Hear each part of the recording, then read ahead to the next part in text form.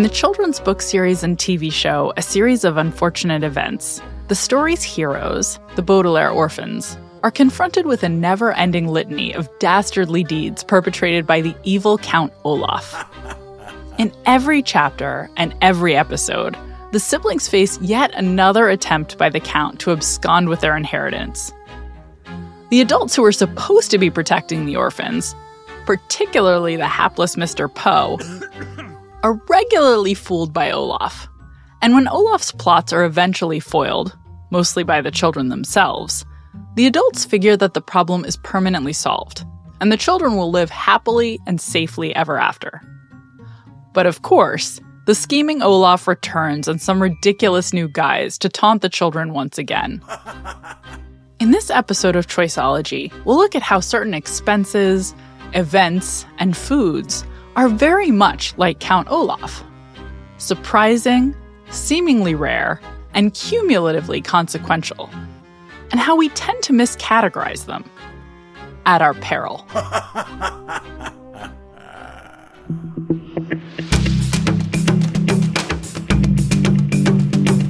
I'm Dr. Katie Milkman, and this is Choiceology, an original podcast from Charles Schwab. It's a show about the psychology and economics behind our decisions. We bring you true stories involving high-stakes moments, and then we explore the latest research in behavioral science to help you make better judgments and avoid costly mistakes.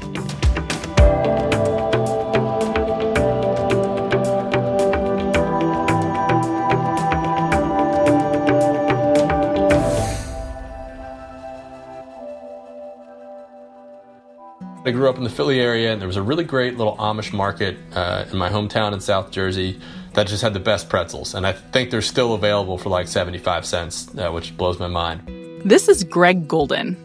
He owns and runs Mustache Pretzels in Phoenix, Arizona. I wanted them to taste like those pretzels at the Amish market in my hometown. Today, Mustache Pretzels is one of the most popular food trucks in Arizona. They make delightful, soft pretzels in the shape of, you guessed it, handlebar mustaches. Their motto? Great mustaches aren't born, they're bred. B-R-E-A-D. Great mustaches aren't born, they're bred. So that was actually the moment at which that I realized I was going to do it, because I felt like this was a great idea all along. Some people agreed, some people didn't. But when I came up with that slogan, I felt as though I couldn't waste it.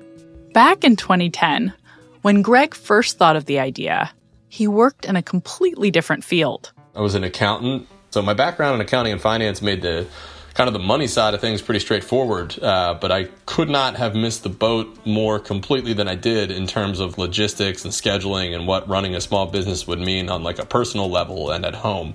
As far as, assumptions about running a food truck, and this is kind of where I totally messed up. I basically ran off and joined the circus without doing nearly enough homework, and all of a sudden I'm working nights and weekends. Amidst the chaos of getting the business off the ground, Greg could at least lean on his accounting experience to budget for the expected costs. Things like ingredients, parking, fuel, insurance, everyday business expenses. But some stuff early on came up that was, kind of expensive. We spent a few $1,000s. We had some fuel system issues on the truck, and we had to get our brakes done and stuff like that. Not anybody's idea of a great time to see that kind of money walk out the business, especially when you're making your living $3 or $4 at a time.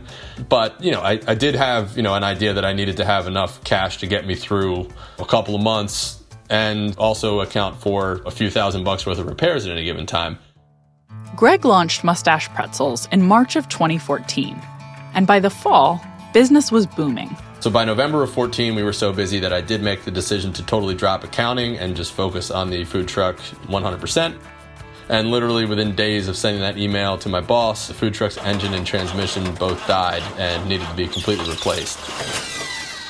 And I believe that the total for that repair came to something like $11,000. It was like a trap door fell out from under me or something like that. It was brutal. It left us with like 57 cents in the bank and the money that I had in the cash box. It really took the wind out of my sails because I finally thought that I was on pretty solid footing. We had just had our single biggest sales day ever. It was kind of out of that startup crazy phase where things were starting to normalize a little bit. So even though I thought I had a pretty good handle on what expenses could come up, having $11,000 go out the door was just totally unforeseen and was just brutal timing.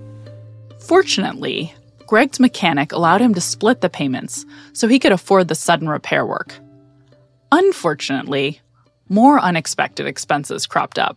In the intervening 6 years or 7 years since we had that initial major repair come up, we've actually had a few other engines die on us. We've been close to selling the business on more than one occasion, not because we don't believe in the concept or didn't believe that there were sufficient opportunities for it to succeed, but because it's just really, really hard. It was taking a lot out of us, out of me at times.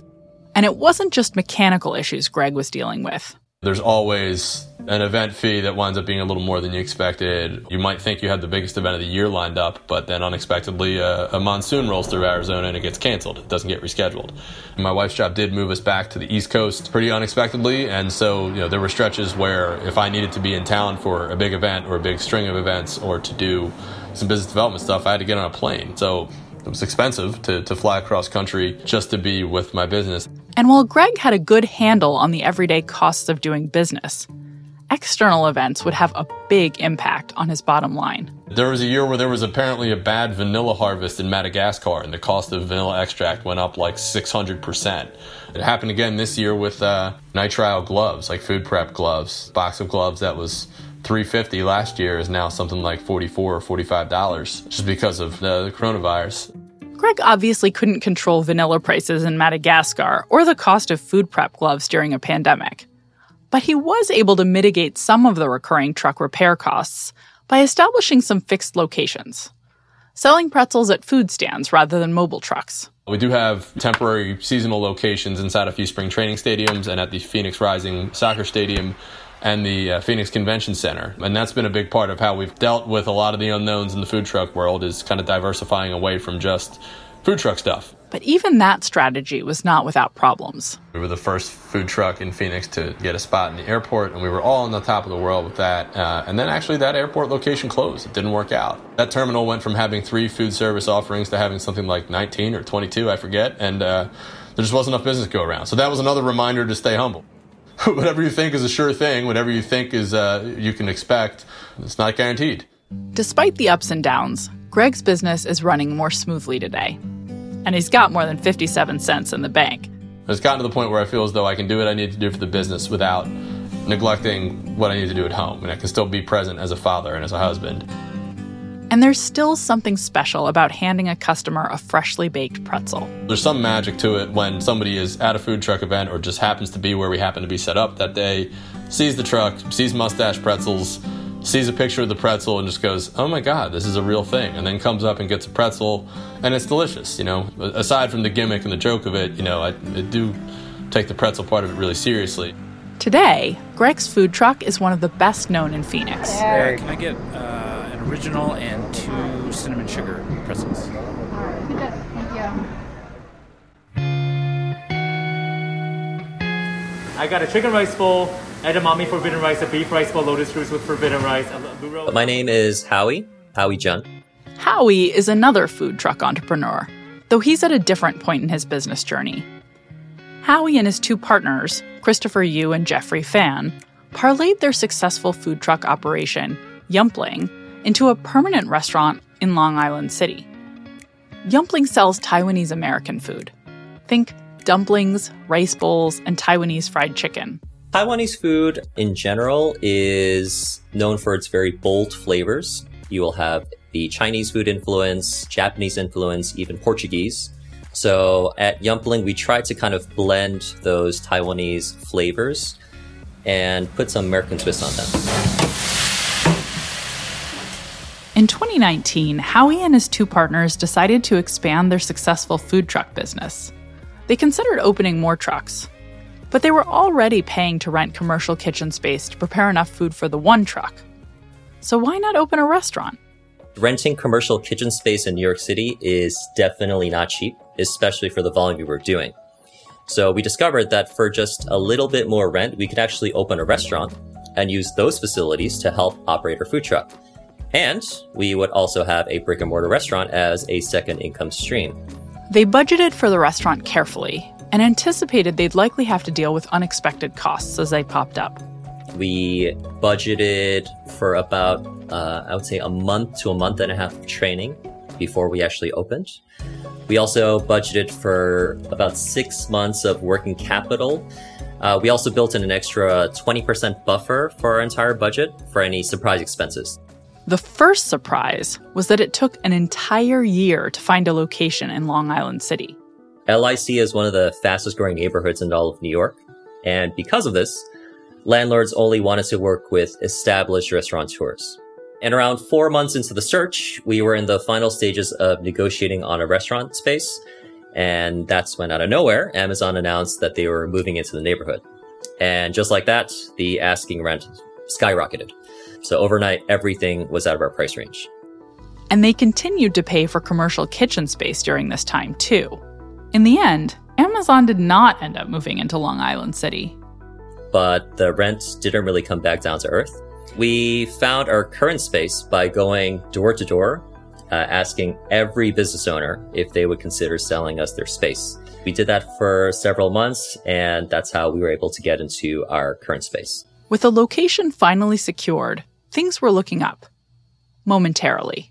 We were ecstatic when the search was finally over, but it was actually just the beginning of a nightmare of the whole build-out process. Towards the end of the build-out, that's when we discovered the previous owner had illegally installed a 2-inch gas pipe inside the restaurant, even though the actual gas pipe coming in from the street level was only 1 inch. So in other words, the space only had the cooking capacity of a small home kitchen. Not ideal for a restaurant trying to get as many dumplings out the door as possible. It can take months to get commercial gas line issues addressed in New York. We spent, I would say, an extra $30,000 or so to get this new gas pipe put in as quickly as possible. And then we, put the finishing touches on the restaurants. We hired and trained our new staff for the opening day. We bought inventory, and we were set to open on March 21st, 2020. So we're going to put out an executive order today. New York State on pause. That was a Saturday. And then literally the Tuesday before we were set to have our grand opening, New York City announced that all restaurants would be closing. Only essential businesses will be functioning. People can work at home. COVID had stopped Yumpling's grand opening in its tracks. It was crushing for the team after months of dealing with delays and unexpected costs. By that point, we're just kind of mentally and emotionally exhausted already. So I think I remember when I heard the news, I kind of laughed just with disbelief. It was just a never-ending series of obstacle after obstacle trying to get this restaurant open, and we basically couldn't catch a break. We came to the conclusion, worst case would be this would go on until the end of 2020, even past 2020. And if that were to happen, both our food truck and our restaurant would go bankrupt way before that point. The Manhattan lunch rush was practically non-existent due to COVID. So Yumpling ended up suspending their food truck operation altogether. I'd say literally every day during the initial shutdown, we thought this might be it. We're done for. I mean, I knew going into this that a large number of restaurants fail in their first year of business. Depending on the statistics, I think it's like, some say 30%, 50%. Granted, we were in a unique situation with COVID. I mean, this is a once in a century, once in a lifetime kind of disaster. But at the same time, if we had budgeted more conservatively, we would have had a lot more cash reserves to kind of ride out the shutdown more smoothly. In the end, the trio decided it made more sense for them to be unemployed and use some personal savings to stay current on Yumpling rent. We figured if we could somehow ride out this storm and restaurants were able to open again, we could pull through this. Thankfully, Yumpling was able to ride out COVID, and the restaurant is open for business. We've managed to survive through, I think it was a 9-month delay in opening, possible bankruptcy, pandemic. So me personally, I feel very lucky, very blessed every day whenever I walk through the door. Howie and his partners are moving into this next phase of the business with what they feel is more realistic budgeting. We are thinking much more conservatively in terms of like how much money to have on hand, always over budget, 6 months of working capital.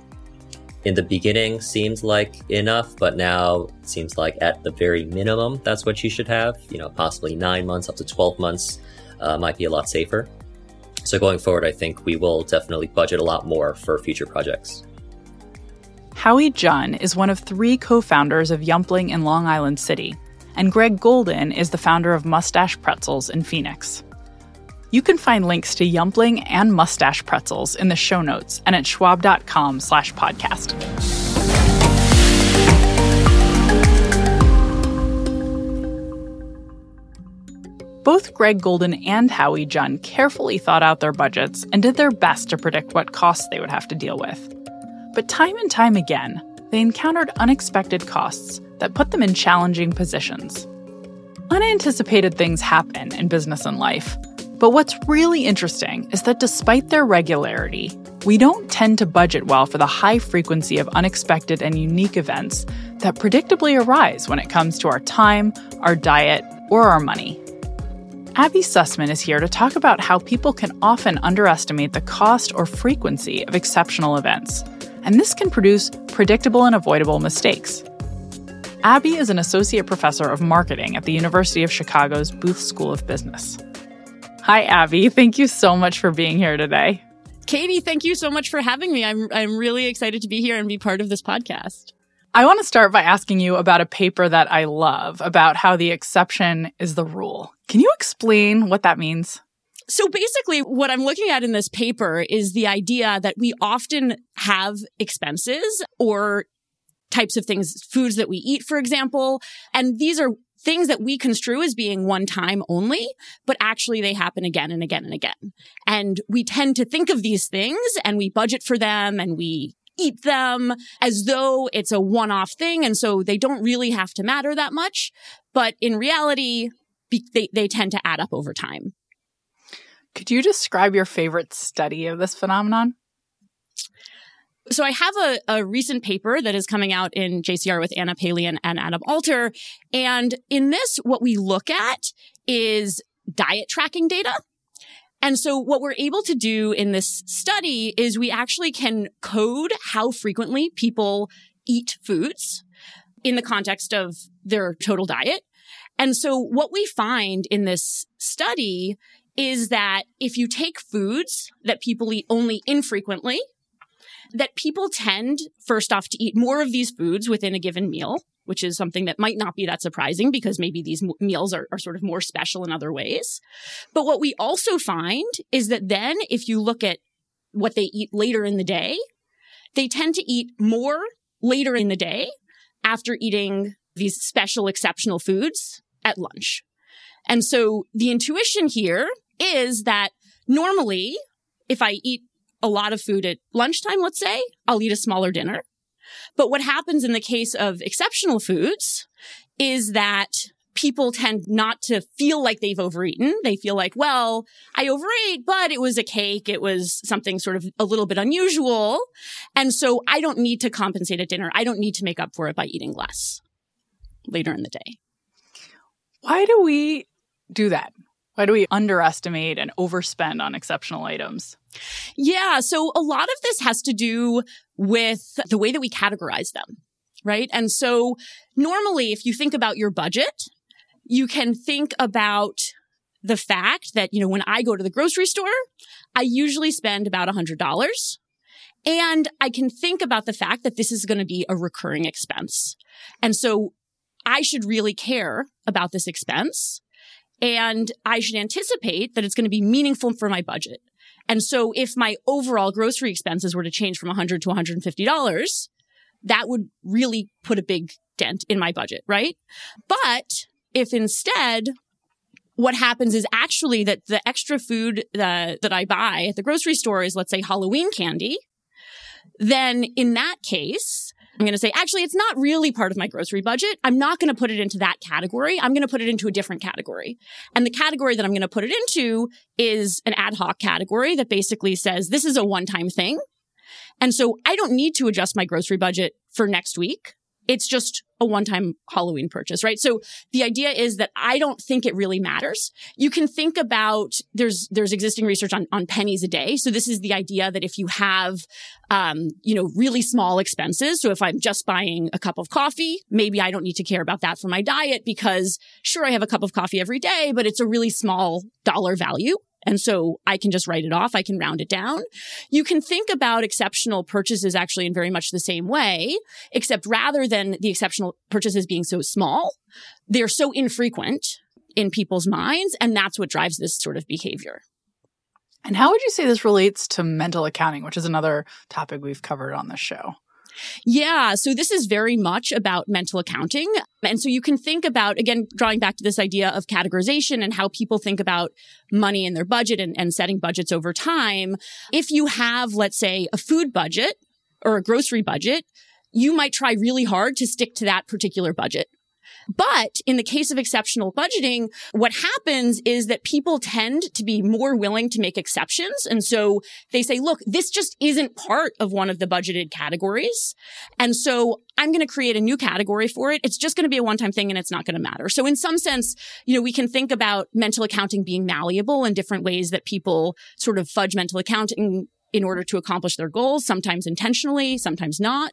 And in this case, it doesn't have to be motivated. So it's not that I'm trying to look for a way to spend more on this particular thing. I just genuinely don't believe it matters. And because I don't put it into a natural category, the Halloween candy isn't a grocery expense. Maybe I'm buying rollerblades and I don't consider that part of either, a sports budget or a clothing budget. And so it doesn't fall into one of those categories. And I just decide that the money is just going to come from someplace else and it's going to be okay. I have some evidence also that you tend not to recall these expenses as well. And so budgeting requires you to be able to track these expenses. And to the extent that you're not able to recall them, you're probably not going to be tracking them as well either. What should people do differently if they want to make better decisions now that they know about your research on this tendency we have to underestimate and overspend on exceptional items? So I think that the main thing to do is to make sure that whatever you're spending on, you're acknowledging that it's part of a category. And so you can think about doing this in two different ways. So one is to say, look, the Halloween candy is part of my grocery budget. If I'm spending more on my groceries this month versus another time, then maybe what I'm going to notice is that this month I'm spending more because of Halloween candy. Next week I'm spending more because it's Thanksgiving. The following month I'm spending more because it's Christmas. The following month I'm spending more because it's New Year's or whatever else. So just the ability to look at the aggregate expense and be sure that you're not pulling anything away is going to be really important. So you could either do that by thinking about these all as grocery expenses, or the alternative would be to say, look, I realize that there are going to be a bunch of these one-time things that come up. Sometimes they'll sort of naturally associate with a category, but sometimes they won't. And so maybe instead of assigning this to the closest category, a different alternative would be to say, let me create one budget category that's just for these sorts of exceptional things. And that way you have an allowance, you have the ability to track, and you have some place to put it. How did you originally get interested in studying this topic? The reason actually that I became interested in this research is because in a prior life, I worked as a financial analyst in equity research, researching the airline industry. And what I learned while I was there was that from an accounting perspective, companies are supposed to be pulling these expenses out of their income statement and reporting them essentially below the line. And the intuition there is that when you're forecasting expenses for the future, you're not supposed to be including these one-time things in these future forecasts. By reporting them below the line, you mean that the extraordinary expenses aren't meant to be considered when forecasting the company's future earnings and extrapolating based on past performance. Yeah. Now, in the context of the airline industry, the airline industry is in perpetual turmoil. But what I was observing was that one quarter there would be a restructuring, or 1 year there would be a restructuring, and we would pull that out and report it below the line. And so we would forecast expenses as though it didn't include, that particular restructuring. The next year there was a hurricane, and that was unusual weather that caused unusual delays and problems for their income. And so we would, pull that out and assume a run rate of income, excluding something like a hurricane. And then the next year there was some other issue with grounding planes or unions or whatever it was. And so one of the things that's interesting is I think just how strong this intuition is to exclude these sorts of items, even so much that it's actually codified in the context of these accounting principles. That is so interesting. Is there anything that you do differently in your own life as a result of having done this research?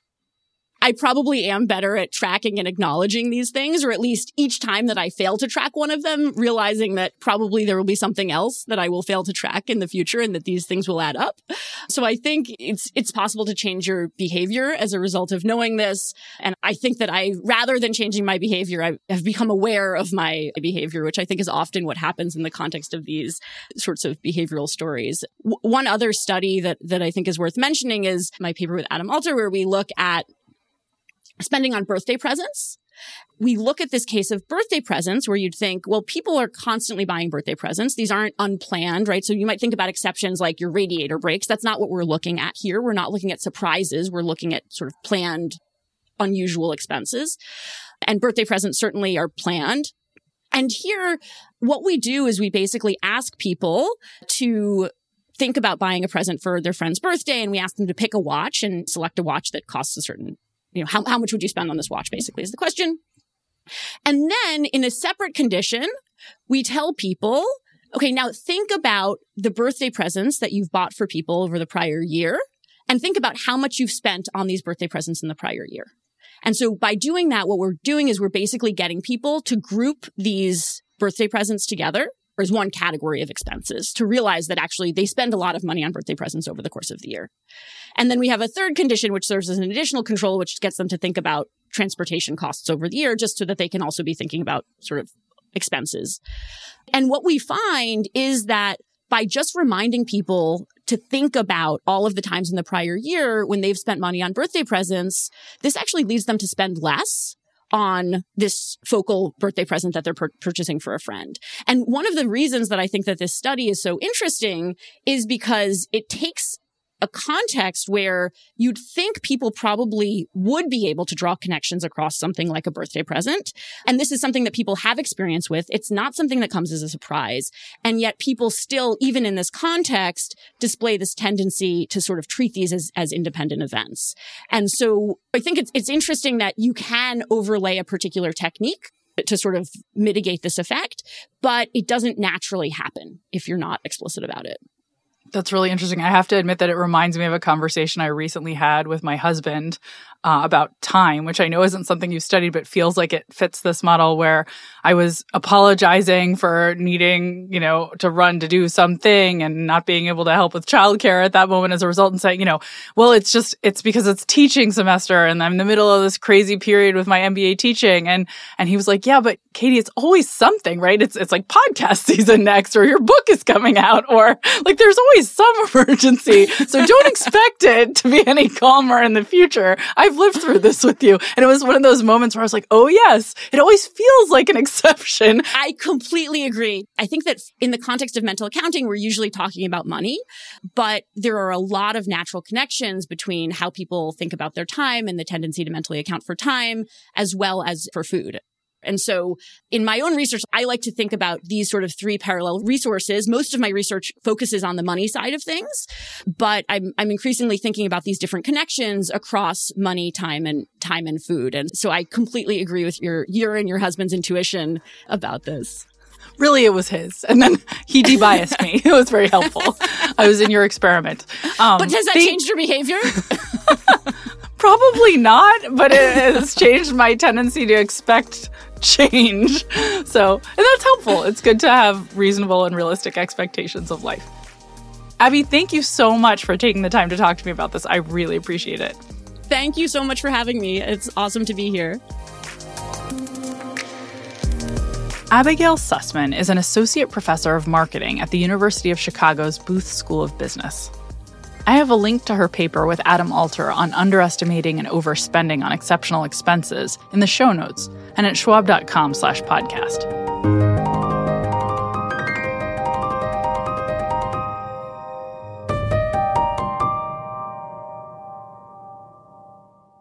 If you've been an investor for any length of time, you've seen the stock market react to unexpected events. Whether the COVID pandemic, the subprime mortgage crisis, the dot-com bubble, or myriad smaller shocks. Nevertheless, you might be inclined to dismiss the likelihood of some other unforeseen circumstance to emerge and impact your investments. On the Financial Decoder podcast, host Mark Riepe and his guests explore the ways you can help guard against such blind spots when it comes to your portfolio and financial plan. You can find it at schwab.com/financial decoder or wherever you listen to podcasts. While many people are good at following a budget for regularly occurring expenses, you can see how exceptional or special expenses can trip up your budget. Maybe you splurge on a special concert by a favorite artist, and the next week your phone stops working. You only buy a phone every couple of years, so you don't think much of it and just shrug at your bad luck. Another bill that was outside of your budget. Then your partner has a birthday coming up, and you realize, of course, that you need a gift. Looking at all of these expenses as part of a single category of non-recurring special expenses can help you better understand and forecast the future and budget for it effectively. And it can also help you prioritize the things you really want to spend your money on. The same applies to your time or your diet.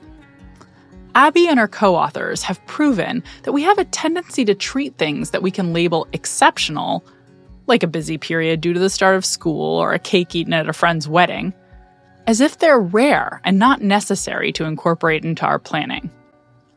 But that's a mistake, because that busy period at the start of school is followed by another busy period due to a fall vacation, and then there's the holidays, and so on. And when it comes to indulgent meals, there's the wedding, and sure, that's special, but so is the office party that follows, the birthday the next week, the anniversary, and so on. When we recognize that although each exceptional event is unique, they are actually high frequency as a category, we can budget our money, our time, and our meals far more effectively.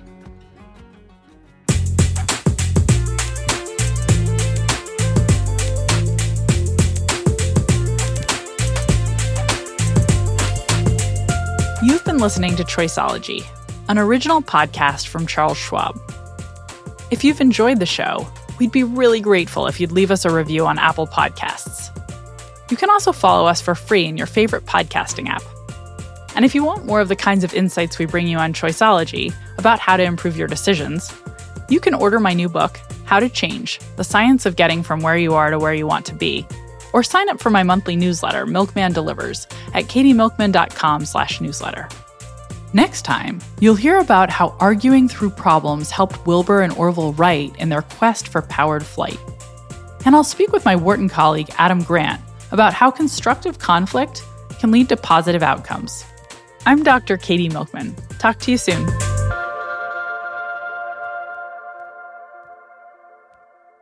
For important disclosures, see the show notes or visit schwab.com/podcast.